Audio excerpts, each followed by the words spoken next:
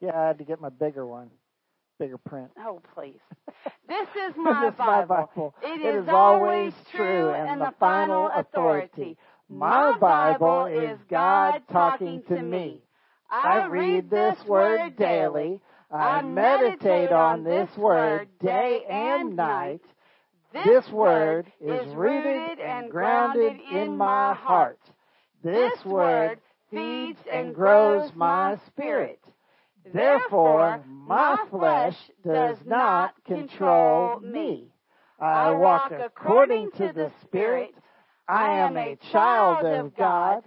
I have the mind of Christ. God's thoughts are my thoughts. God's words are my words. And God's actions are my actions. I am a doer of the word. Glory to God. Thank you, Jesus. Well, we are going to pray, and then we're going to jump right into the book of Galatians. The book of Galatians. This is our 4th week in Galatians, and we're still in chapter 3. Well, at least. but we're not in, our 3rd month, and we're only in chapter 3. Right. So we're doing okay. So let's pray and set our expecting hearts and get into the Word tonight. All righty.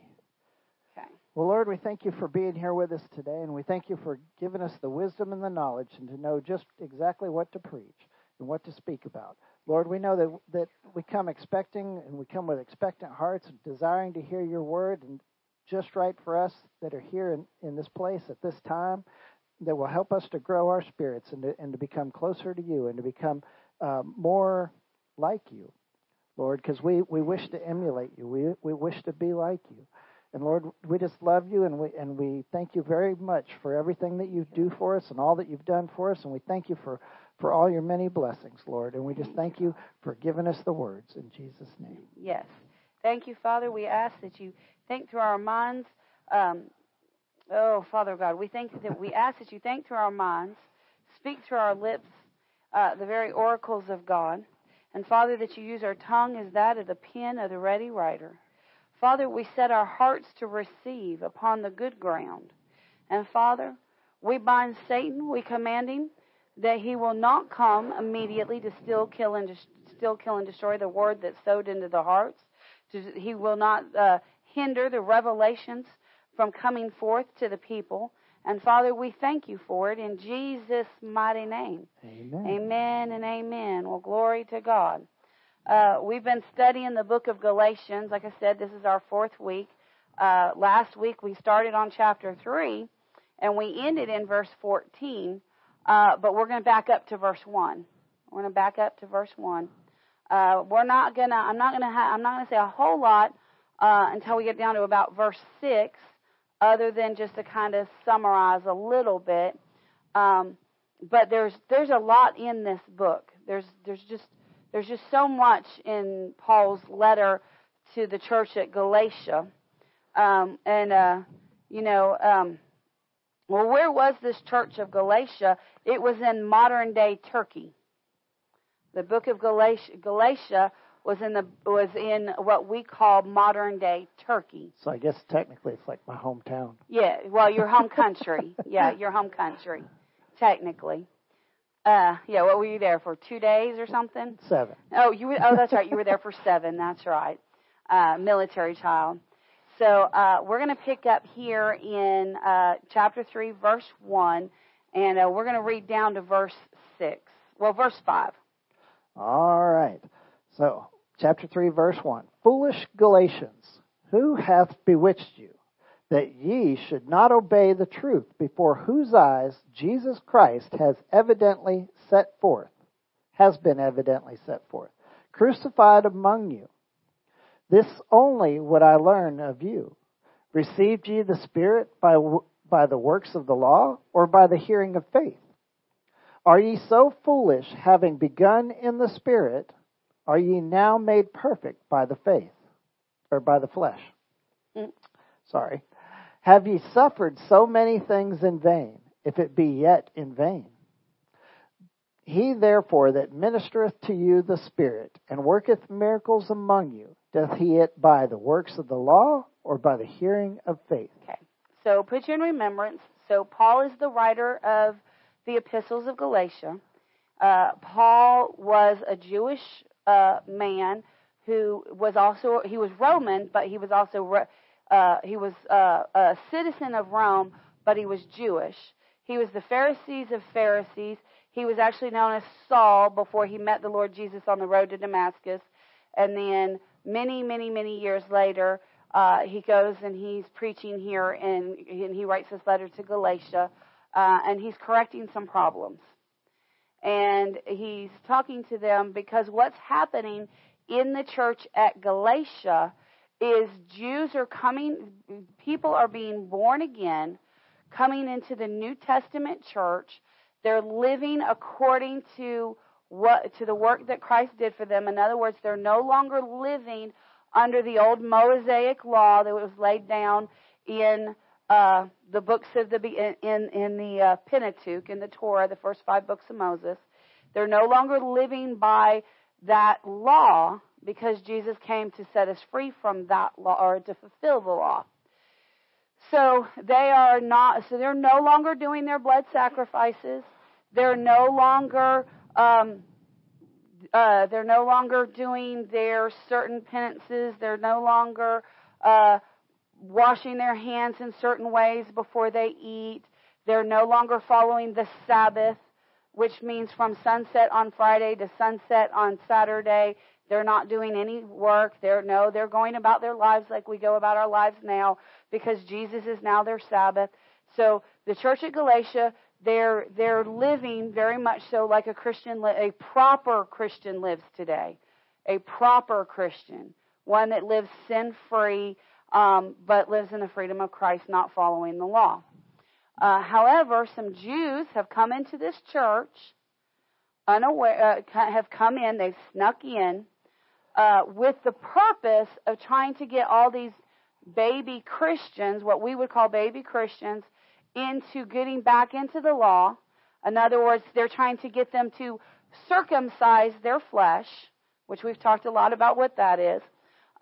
They're trying to get them to wash their hands, only eat certain foods, do certain blessings before they do certain things, do certain types of offering. They're trying to get them back under the ordinances of the law. And Paul comes in, and Paul says, you foolish people. Now this word foolish, what he's talking about is people that are unwise. In other words, they're not using wisdom.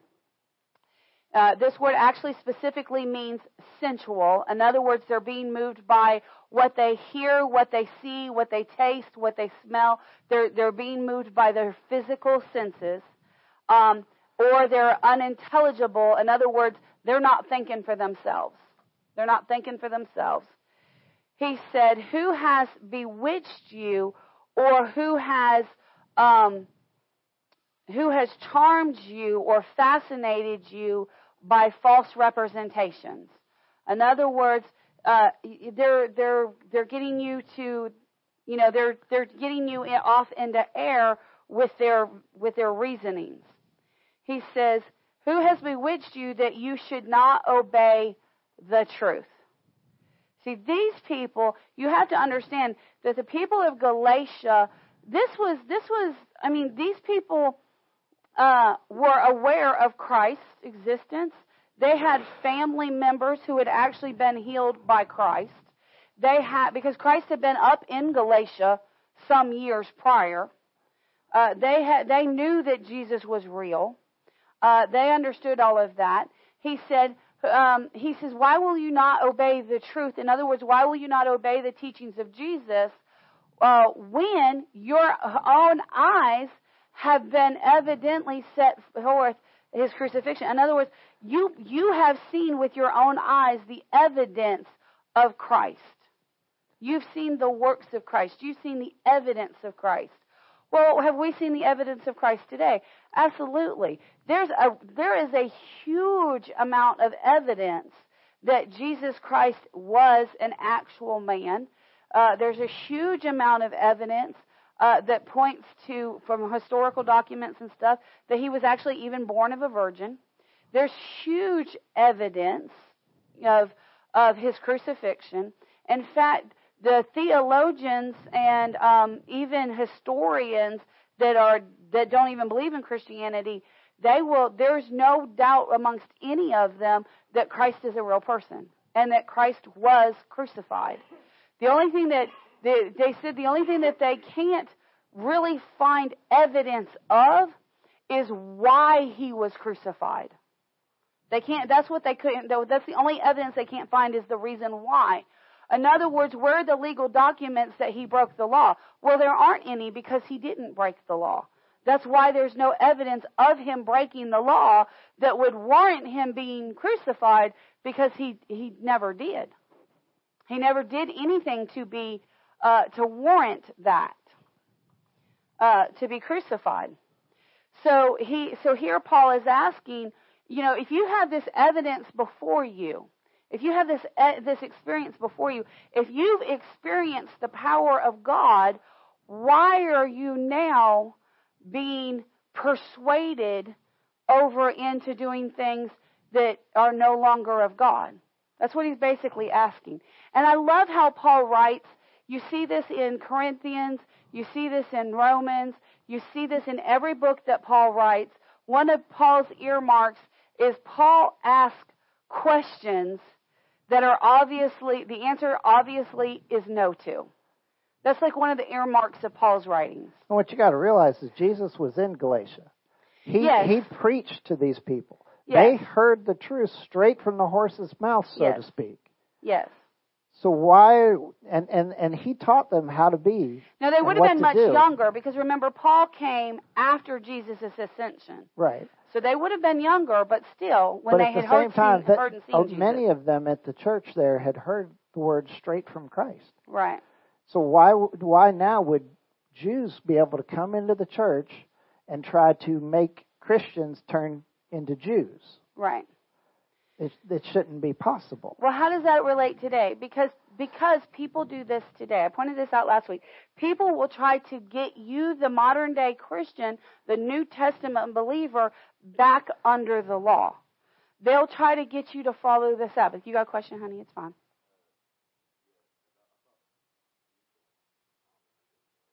It's okay. They are.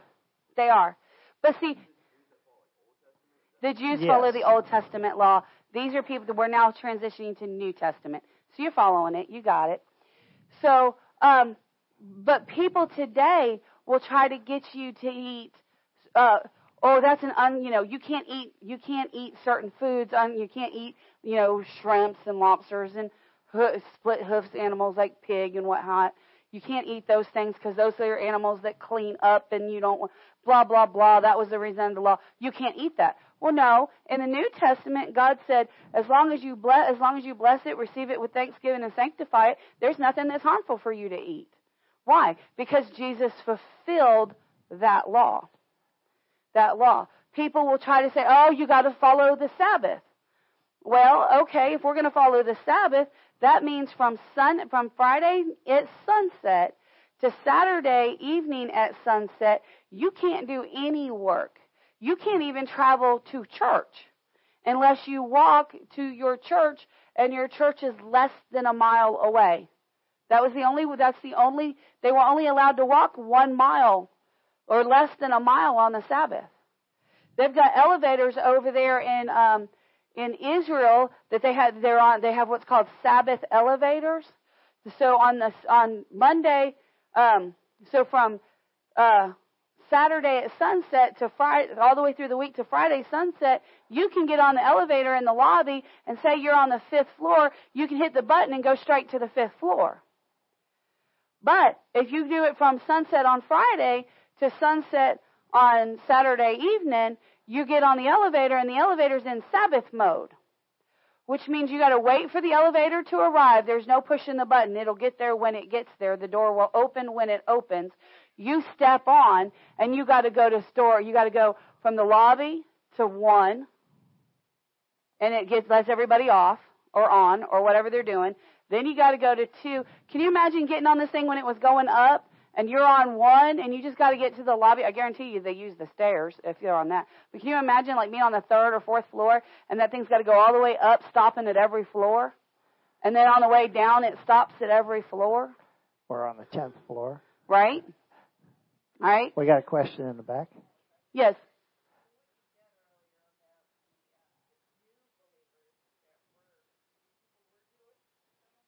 Some of them were Jewish, yes. Some of them were Jewish, some of them were Gentiles, yes.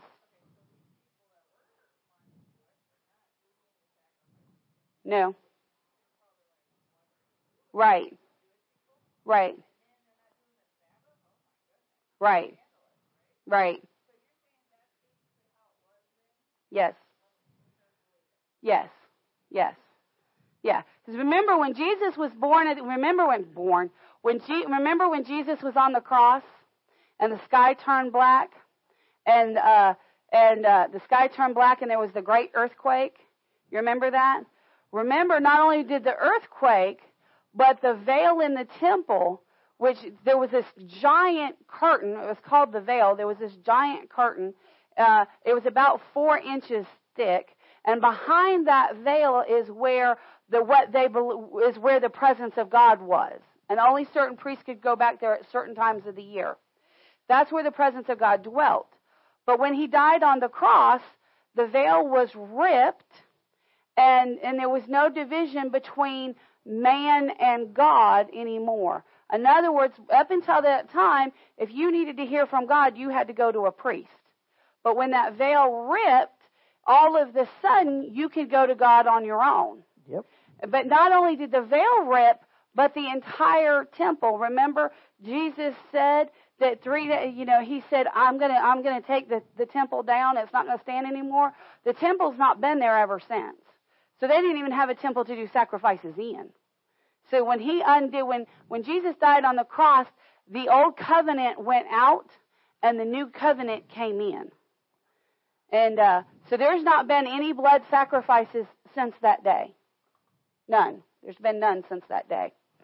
But they were trying to get them to come back into that behavior is what they were trying to do. So Paul asked these questions. He said, this only would I learn of you. In other words, he said, I only have one question. Did you receive, he said, received you the Spirit by the work of the law or by the hearing of faith? How did you get the Spirit of God today? Who in here has Christ? Born again. Did you get it because you worked the law, or did you get it because you received Christ by faith? Second one. By faith. That was their answer. That was the question. He said, how did you get it? So now he asked you this question. So then he asked them, he said, are you so foolish? He said, are you so foolish? In other words, are you so unintelligent? Are you so unwise? And how much right about now you're feeling a little offended. He said, having begun in the Spirit. Did we all begin in the Spirit? Yes. We all began in the Spirit. Are you now made perfect or righteous or justified by the flesh? In other words, is your righteousness now based on how you live? No. No. Our righteousness is always in Christ. Amen. Well then, Pastor, why do we have to live clean and live right? You have to live clean and you have to live right to maintain that righteousness. Obtaining righteousness and maintaining righteousness are two different things.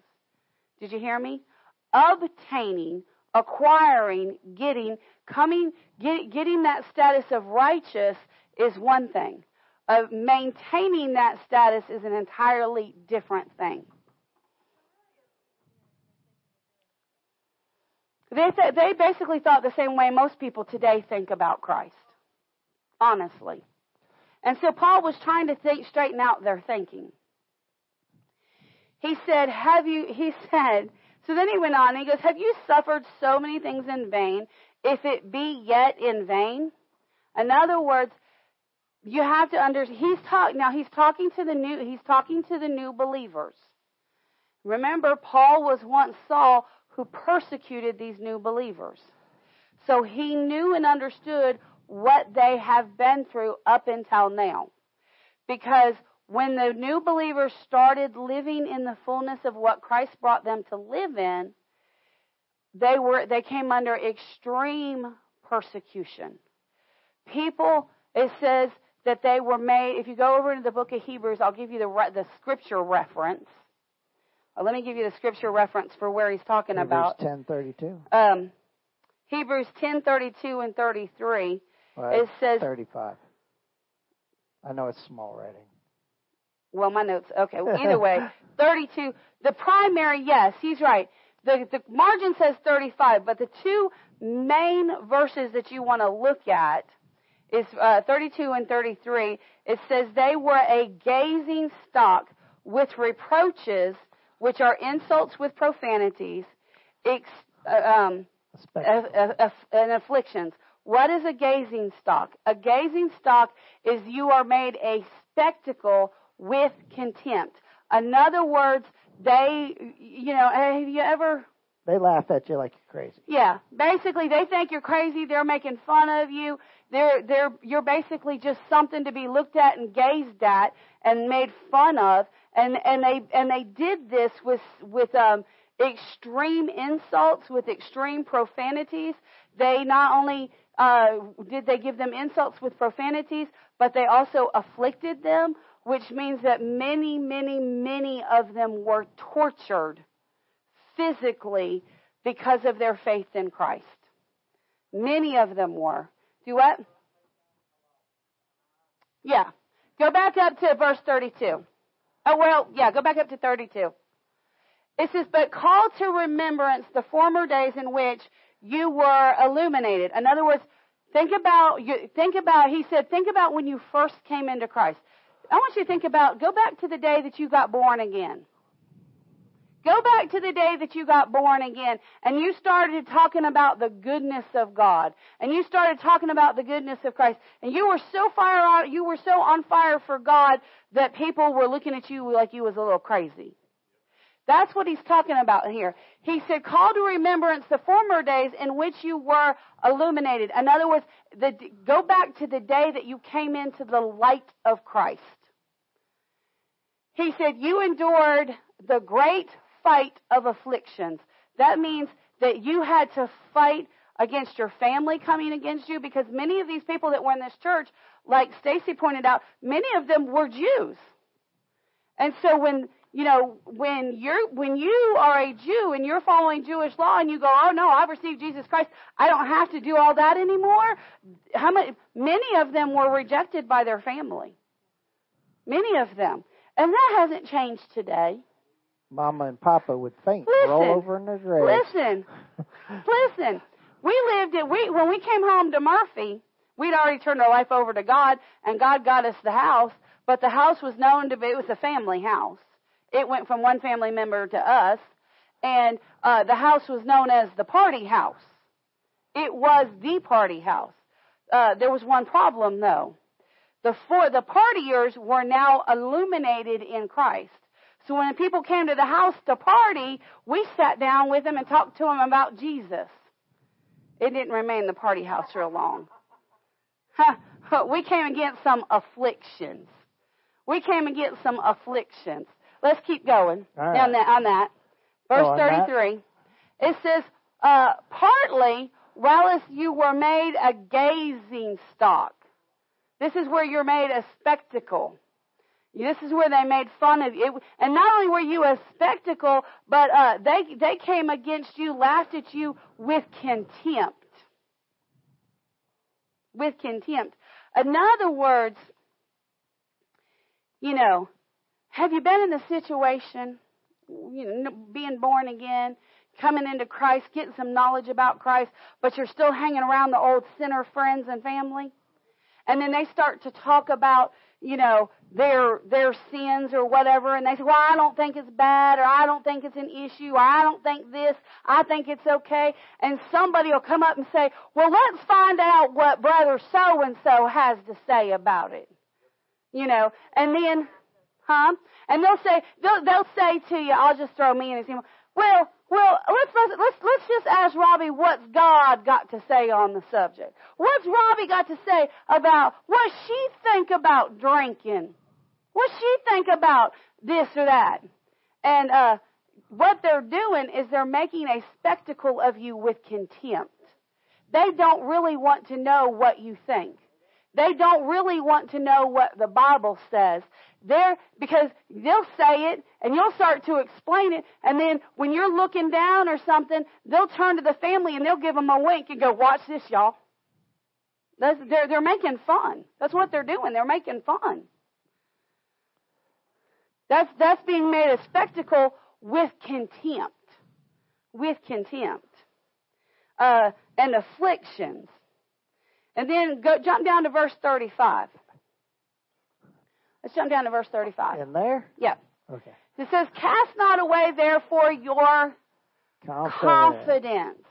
You can come under those people can treat you that way. People can come against you, and I see this happen all the time. You get somebody born again. You get somebody on fire for God. You get somebody that's just, they're just whoosh. They're going out. They find out they're supposed to share Jesus. They're sharing Jesus with everything, and they start having these afflictions. They start having these reproaches. They figure out that they're a spectacle and people are making fun of them. And what happens is they begin to lose their confidence. They begin to close their mouth. They begin to lose their fire. But here Paul says in Hebrews, he said, "Cast not therefore away your confidence, which hath great recompense of reward." That word recompense is an accounting term. Before I figured out that I was called to be in the ministry, I was trying to figure out what I was supposed to do with my life at the age of 27. I was 27 years old, and I still didn't know what I was supposed to do with my life. They want these kids to figure it out in the 6th grade, 7th grade, 8th grade. What are you going to do for the rest of your life? Lord, they hadn't even lived a 10th of their life, and they want them to figure it out. 27 years old, I still didn't have a clue. But I really liked math. I was good at math, so I thought, well, accounting would be fine. It's so boring. I mean, it's fun, but it's boring. But in either case, it's great recompense. Recompense is an accounting term. It basically means payment for work that has been done. When somebody owes you recompense, it means basically when you get your paycheck, that's your recompense. Your paycheck is what you are owed for the work that you have accomplished. So here, Paul says, no, don't lose your confidence of who you are in Christ, because there is a paycheck headed your way. And it's not just a regular paycheck, it's a great big paycheck. That's what he's talking about here. Well, all right, let's go back to Galatians now. Let's go back to Galatians now. Right. And don't forget, Paul was a Roman, and how much you know at this point in time, the Roman army, the Roman Empire had money. They understood accounting terms. Romans understood accounting. All right. So he said this. He said, having suffered so many things in vain, and he says, if in vain, how much you know? Have you suffered some things for Christ? Have you been made fun of for Christ? Have you had some issues for Christ? Have you gone through some things? Of course we have. Has it been in vain, or did God pull you through every time? Every time. And here's the deal. Every time. Sometimes you don't realize you're going through the things. Yeah. When I first, went to work here at the Forest Service, I had some friends there and stuff, and they found out I was a Christian, and suddenly it became kind of a game to them to see how far they could push me before I'd lose my witness. It became almost a sport. I mean, I'd almost bet they were betting on how long is it going to take Mike before he blows his stack this time. Because they also knew I had an anger issue. Yeah. But that the Lord was working on me. But the Lord was working on me.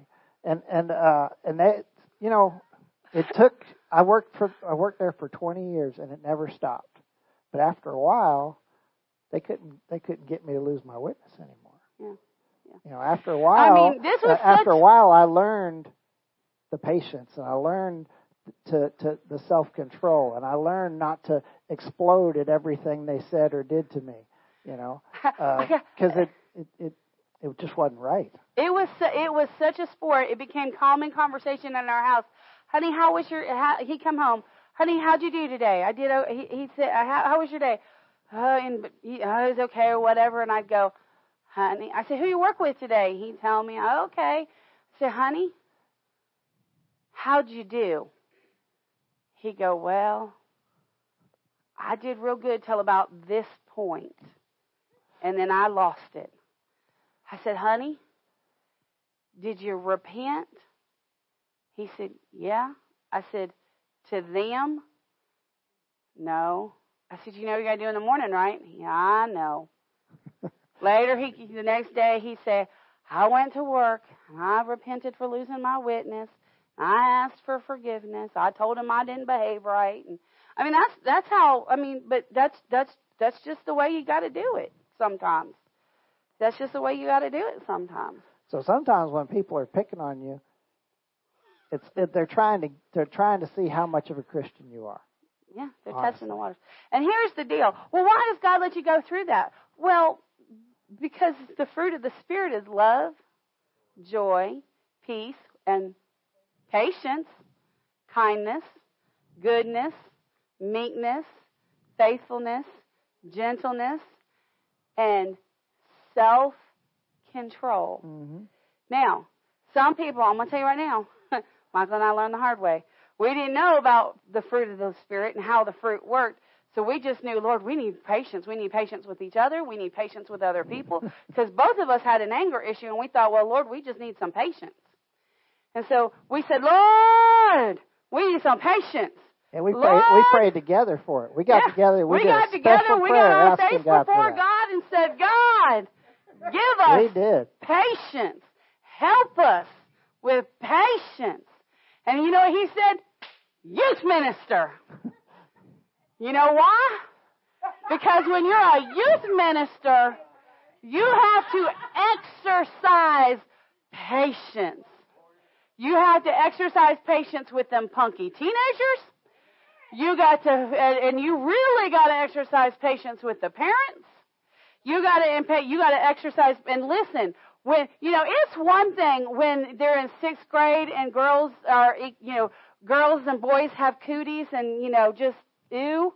But when the cooties go away and the guys figure out that the girls are cute and the girls figure out that the boys are cute, oh Lord, that will exercise your patience, because every time without fail, this girl likes that boy, but that boy likes that girl over there, not the one that actually likes him, and them two girls can't get along.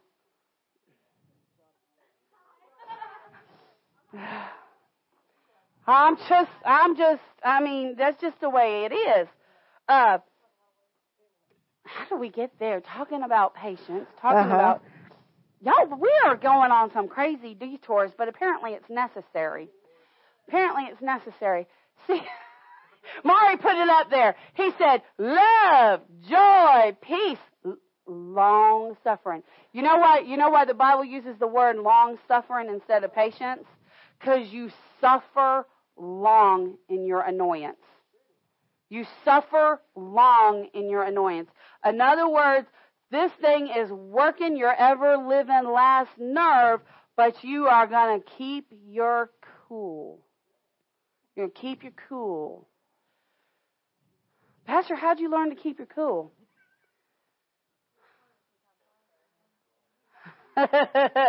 Jesus said, Jesus, I got a short fuse. You're going to have to help me lengthen this thing. He said, every time you say, I'm a child of the Donald Duck cartoons and Bugs Bunny and all them. So, and I'm a mental person. I'm very mental. Vision. I'm not mental as in a mental case, but I'm mental as in I have mental, I see in pictures is what I'm trying to say. Visual person.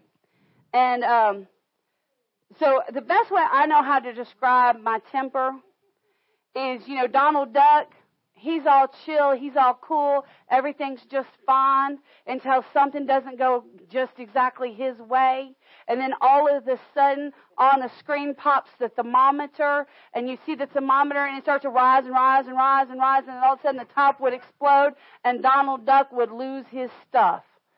Well, that's how my temper was. So, he'll just tell you I'm not lying. I'm not lying. We've been together how long? Yeah, I'm not lying. So I said, Lord, I'm going to need some serious help with this. So this is what the Lord said. He said, when you feel, this is what the Lord said, this is how the Lord talks to me. He said, when you feel your thermometer begin to rise, start to count. That's what he said. In other words, when Donald Duck's thermometer started to rise, I said, count. He said, yeah, count to 10. I go, fine. I'd feel that thermometer going, and I'd count with the thermometer. 1, 2, 3, 4, 5, 6, 7, 8, 9, 10. Rah! Lose my mind. I would. God would say, no, that's not how I want you to count. He said, I want you to breathe with each count. So then I counted like this. 1, 2, 3, 4, 5. Okay, got it. Now we explode. No, you breathe like this. I'm like my spiritual dad. I can make a long story longer or shorter, whichever way you want it. I can do it either way. But we'll go with the shorter version. And God said, no, breathe like this. Breathe in. Hold it. Breathe out. That's 1. Well, that'll teach you some patience. What does that do? By the time you get to 10, your thermometer has come back down to the bottom. Hopefully. Depends on if the guy causing it's quit hitting the button yet. He ain't lying. There's been a few times that I've had to count to 20 or 30 that way. Because how in the world affliction. Right? Affliction. There's a whole lot of affliction that people don't understand. Affliction. This is how we got here in affliction. We were talking about affliction for Christ's sake. Listen, if you lose your mind and you act crazy, you are losing your witness. When that happens, you've got to go back to the person that you lost your mind on, and you got to go back to him and say, excuse me, I'm sorry. This is a big thing in our house. It's a big thing. It's always been a big thing.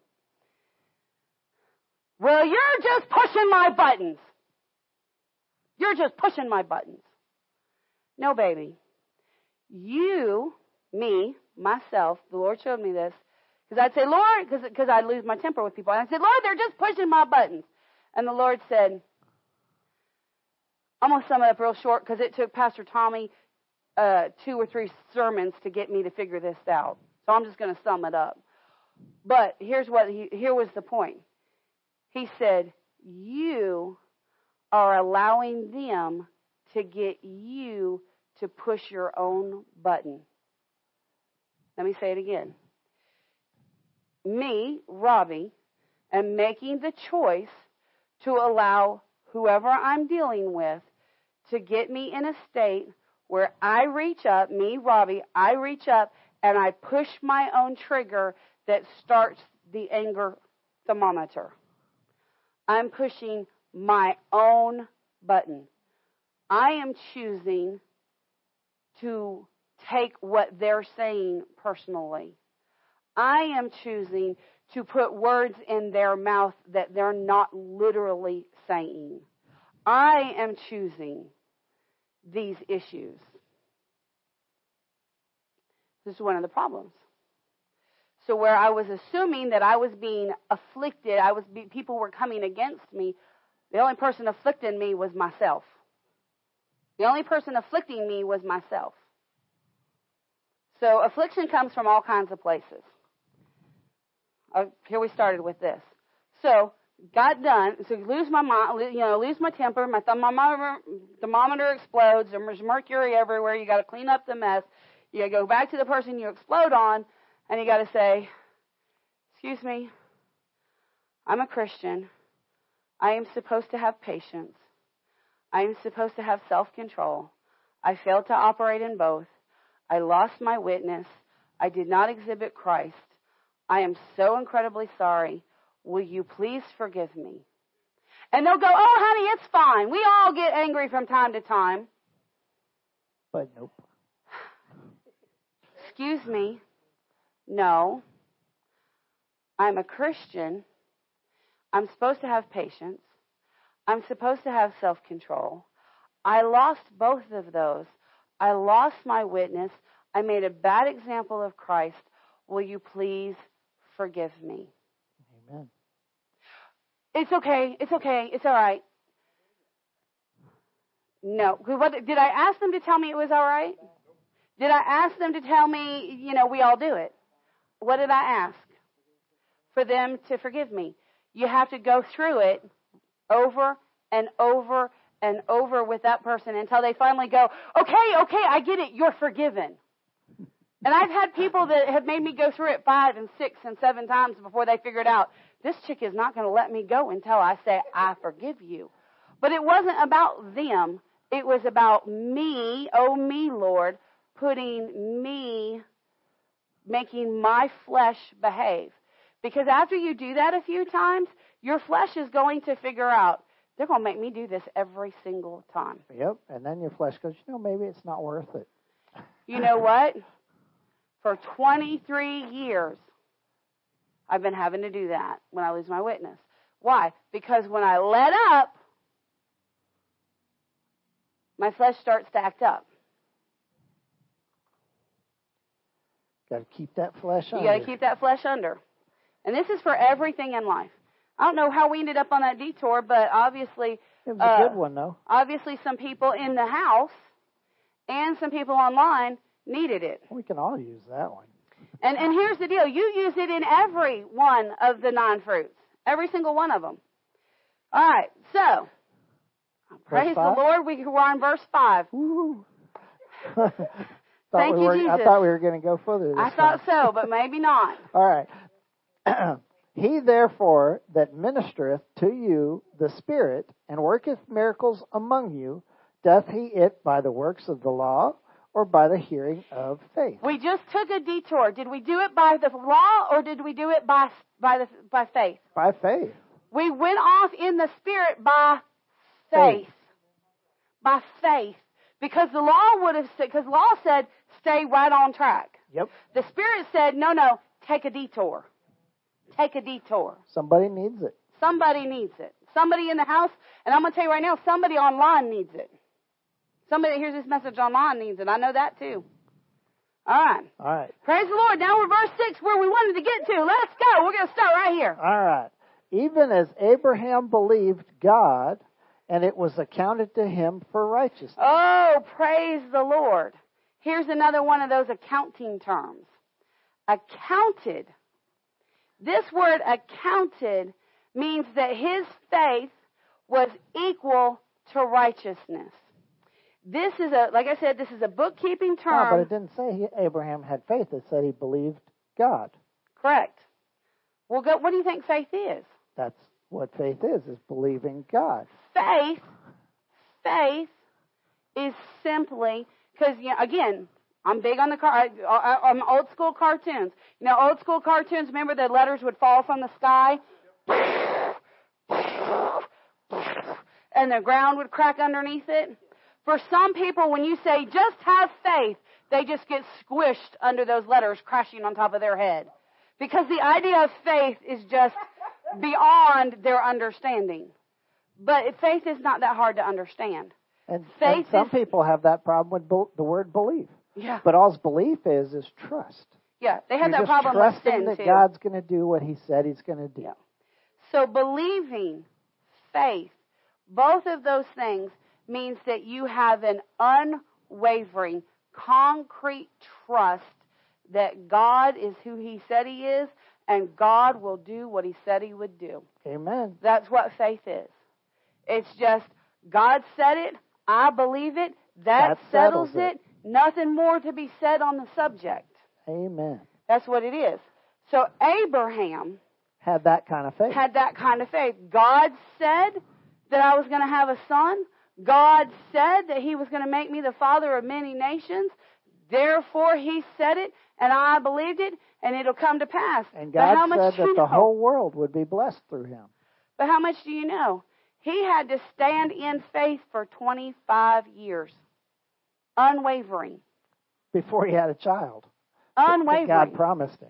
He got into sin. He got into a mess for 25 years. Most people can't even stay in faith for 25 minutes. I'm not being ugly. I'm just speaking fact. I mean, seriously, you can preach a fantastic message on healing. I mean, you can get it. Woo, man, I got it. I know it's true. Oh, I know it's true. Just get me up there, lay hands on me. As soon as you lay hands on me, it's mine, oh mine, I got it. They come up here, you lay hands on them, they scream, shout, run, knock a few people over, break a pew or two. They go back, the service gets released. They go back in the bathroom, they get to check in. Is it healed? They look at the spot, whatever, and it's there, and all of a sudden they ain't got no faith no more. I mean, that didn't even last 25 minutes. No, it didn't say faith comes by seeing. It says faith comes by believing, by trusting, by standing. All right. We are not done with this word yet. Oh, okay. This is a bookkeeping term, which means that the books or the accounts have been reconciled or balanced. So it says, even as Abraham had faith in God, it was accounted to him for righteousness. In other words, when Abraham showed faith in God, immediately Abraham was received as righteous. The moment that we put our faith in Jesus Christ and receive Him as Lord, that's the moment that we are made righteous in Christ. Amen. It's accounted to us for righteousness. It's the very same moment. Now, I didn't point that out last week. So the Holy Spirit said, you got to get back there. I said, okay, Lord, we'll go back there. All right, so we went back there soon. Let's go a little bit further. All right, verse 7. Know ye therefore that they which are of faith, the same are the children of Abraham. Now, if you talk about covenant, if you go back to Genesis chapter 15, 16, and 17, where the covenant is laid out, how far did the covenant reach? Was it just for Abraham? Was the covenant just for Abraham? No. It was for Abraham and his children and his children's children for all the generations. Obviously, we're not going to get to the rest of that tonight. But we're going to see in Genesis that God was not talking about physical children. He was talking about children of faith. So if you will have the same faith that Abraham had, then you are a child of Abraham, and therefore you get all of the covenant blessings. Amen. What's included in the covenant blessings? The protection of God, the provision of God, the wealth of God, the security of God, the power, authority, and dominion of God. Every one need being supplied according to His riches and glory. Amen. The ability of God. Everything, basically, basically everything that belongs to God now belongs to you because you put faith in His Son. I mean, it don't get better than that. Amen. All right. So knowing, therefore, that, let's say it this way, knowing, therefore, that you or I, which are of faith, are you of faith? Amen. Are you of faith? Amen. Do you stand in God? Do you trust God? Do you believe God? Yes, I do. If you do, then you are a child, then you are the same then we are the children of Abraham. So you can boldly declare, Lord, I am a child of Abraham. Amen. Therefore, the covenant blessings, oh Lord, therefore the covenant blessings belong to me. Amen. The other morning, so a few mornings ago, I'll tell you exactly what morning it was. It was the same morning that Brother Richard called me about the 500. So was that last Wednesday? I believe it was last Wednesday because we started Galatians. We talked about this verse. Lord, I'm sorry, I didn't see it. That morning, clear as a bell, I woke up as far as I know, I didn't go anywhere in the Spirit, but I woke up like I had just had a conversation with the Lord face to face. But I didn't have the dream. It wasn't a dream. It was just a knowing. It was just a revelation. But what was the revelation? Blessed. Blessed. Blessed. B-L-E-S-S-E-D. Blessed means empowered to get. The word blessed, New Testament and Old Testament, means empowered to get. Empowered to get. This word is actually rooted in the Latin base B-L-E-S-T. Blessed instead of blessed or blessed. It's blessed. B-L-E-S-T. That word blessed, B-L-E-S-T, actually means blood. It actually means blood. How are we able to be in Christ? By the blood that He poured out. Because we are in Him. So we are in Christ because of the blood. Therefore, and what did we do to get in Christ? We had what? Faith. So look at this verse. It says, so then they which be of faith are what? Blessed by the blood of Christ with who? Faithful Abraham. This means that we're able to say, Lord, because of your covenant with Abraham, because I have received Jesus Christ and the work that He did by the blood, I am blessed to take part in everything of the covenant, which means I have been given the power to get prosperity. I have been given the power to gain health and healing. I have been blessed. Actually, you're not even trying to get healed. You are already healed. You are already whole. Because you are blessed, it already belongs to you. You already have the ability. There's nothing in this life. I woke up with this understanding. It was incredible to me, but I haven't said anything because I couldn't place my finger on it. I couldn't get it until I just read this verse, and it just clicked with me. Listen, we have already been given the power to obtain absolutely everything that is God in and through the blood of Jesus Christ. The only reason we don't walk in higher power and authority than we do is because we waver in our faith. We waver. God doesn't waver. We waver. We go, God, do you really want me to be prosperous? Yes. Go read Proverbs. It talks about how he laid out, through wisdom and knowledge, He laid out all of the treasures of the world for us. Go find out how rich Abraham was. Get into the Word and study out how incredibly rich Jesus actually was. Don't take some minister's word for it that Jesus was poor because he traveled? Listen, have you ever been able to travel poor? Last time I checked, anytime I wanted to travel anywhere, the first question is, do we have the money? That's always the first question. Do we have the money?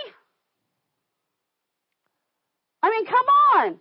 Listen, last time I checked, and I'm not being mean, and if somebody's in this situation and they hear this message, I'm not condemning you. I'm praying for you. But when was the last time you walked past a homeless person who hasn't showered in a few days, that's talking all kinds of crazy things? When was the last time you gave that person any of your attention? In fact, most of the time, you see that, and before you even get close enough to hear what they say, you're already going to the other side of the road and turning your face from them. But yet you want us to believe that that's how Jesus traveled and the world flocked to him? No. Why? Because he was operating in the blessings of Abraham. Amen. He wasn't operating in the riches of heaven. He was operating in the blessings of Abraham. He had to. If God had bestowed wealth, riches, and provision on Jesus as a man, he would have broken the law. Jesus would have been supernaturally endowed with God and would not have been able to be afflicted and understand the hardships of this world if God was supernaturally supplying him from heaven. No, the only way that Jesus could understand what it's like to be us is to walk like us, which meant he had to use his faith just like we have to use our faith. But he knew his Father God. Why? He had been trained about him from the day he was born. Why do we struggle in faith? Because we haven't been trained like we should from the day of birth. Well, guess what? We've been born again. So now it's time to train ourselves. It's time to move on. It's time to say, you know what, Father? I have the blessings. You're not trying to get the blessings. You have the blessings. I was with Jackie all day yesterday. She went and took her test, and we did a couple of other things. And she was done with her test by 9:30 in the morning. And they said, well, we'll email you your results through the day. And I guess y'all had the contact information for the people that you tested with or whatever. And you know, really, I think we sat and talked in the parking lot for probably, 20 or 30 minutes or an hour later for some period of time. And she looked at me and she said, everybody has their results but me. And then later in the day, she's like, oh, my gosh. Everybody has their results. Everybody. I've checked all my emails. No, I don't have my results. And then finally she said, shut up, Satan. And I said, what? She said, I just told the devil to shut up. He's over here telling me that I failed, and that's why they haven't sent me my email. So I just told him to shut up. I said, good. It's about time you stood in your faith. It wasn't until after we got home, and she was getting ready to go to work, so about 5 o'clock in the afternoon, she finally called me. Or she called me, and she was in tears. She was almost in tears, and I said, what's going on? What's wrong? Yeah, I don't. It was a long day yesterday. Anyways, so she called, and I said, what's going on? And she said, I pissed my pants. I said, well, we knew you would. How did we know? Because she did the work, and she trusted on God to give her the grade that she had set her heart on. Amen. When she went in the classroom, she stayed in faith. Now, I'm going to pick on her a little bit here. Because she said, oh, Jesus, I got this one. Jesus, I got this one. Jesus, I got that one. Oh, wait, Holy Ghost, that one's yours. What she should have done is she should have said, thank you, Jesus, I agree with that answer. Thank you, Jesus, I agree with that answer. Thank you, Jesus, I agree with that one. Jesus, can you get the Holy Ghost to give me this answer because I'm struggling? Thank you, Jesus, I got the answer. That's what she should have done. That's what she should have done. But how much you know? It takes training to get there. It takes training to get there. Well, glory to God.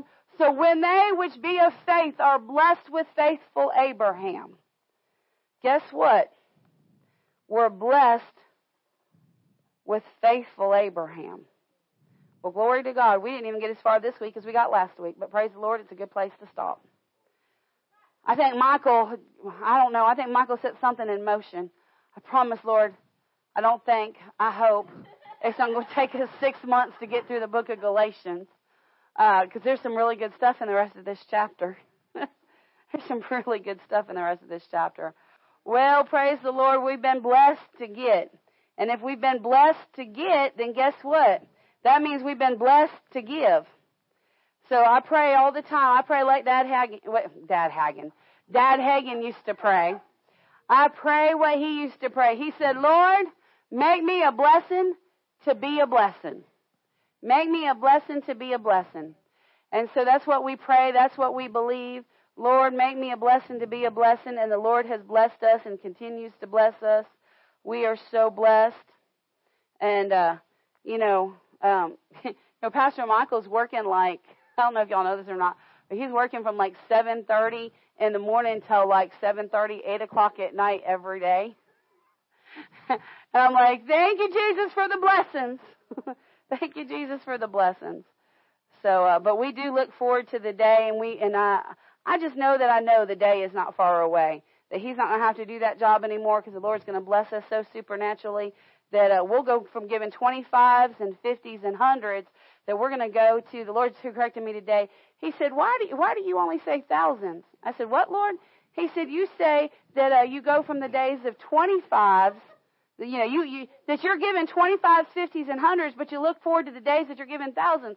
He said, how come that one's not in line with the other one? And I said, well, Lord, all right.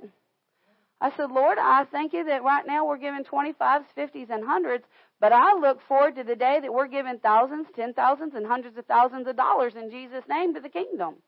How much you know? God will push your faith. God will push your faith. So praise the Lord. And, there was a day, once upon a time, I would have choked on that statement. Lord,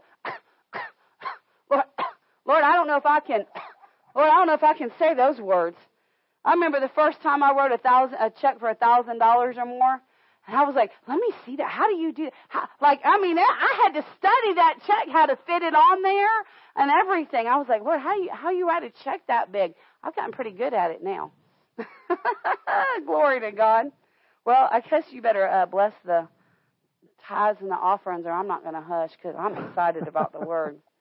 Thank you, Lord. Oh, Lord, we thank you for this word. We thank you that it grows and feeds our spirit, that our faith is strengthened and grown just by the hearing of this word, Lord. We thank you for this covenant that you have made us a part of, that you've blessed us by, even though we weren't by birth, but we are able to become a part of this covenant that was signed with the blood of your Son, this covenant that was made for us with his blood, that we didn't have to pay the price, that he paid it for us. We thank you so much for that, Lord.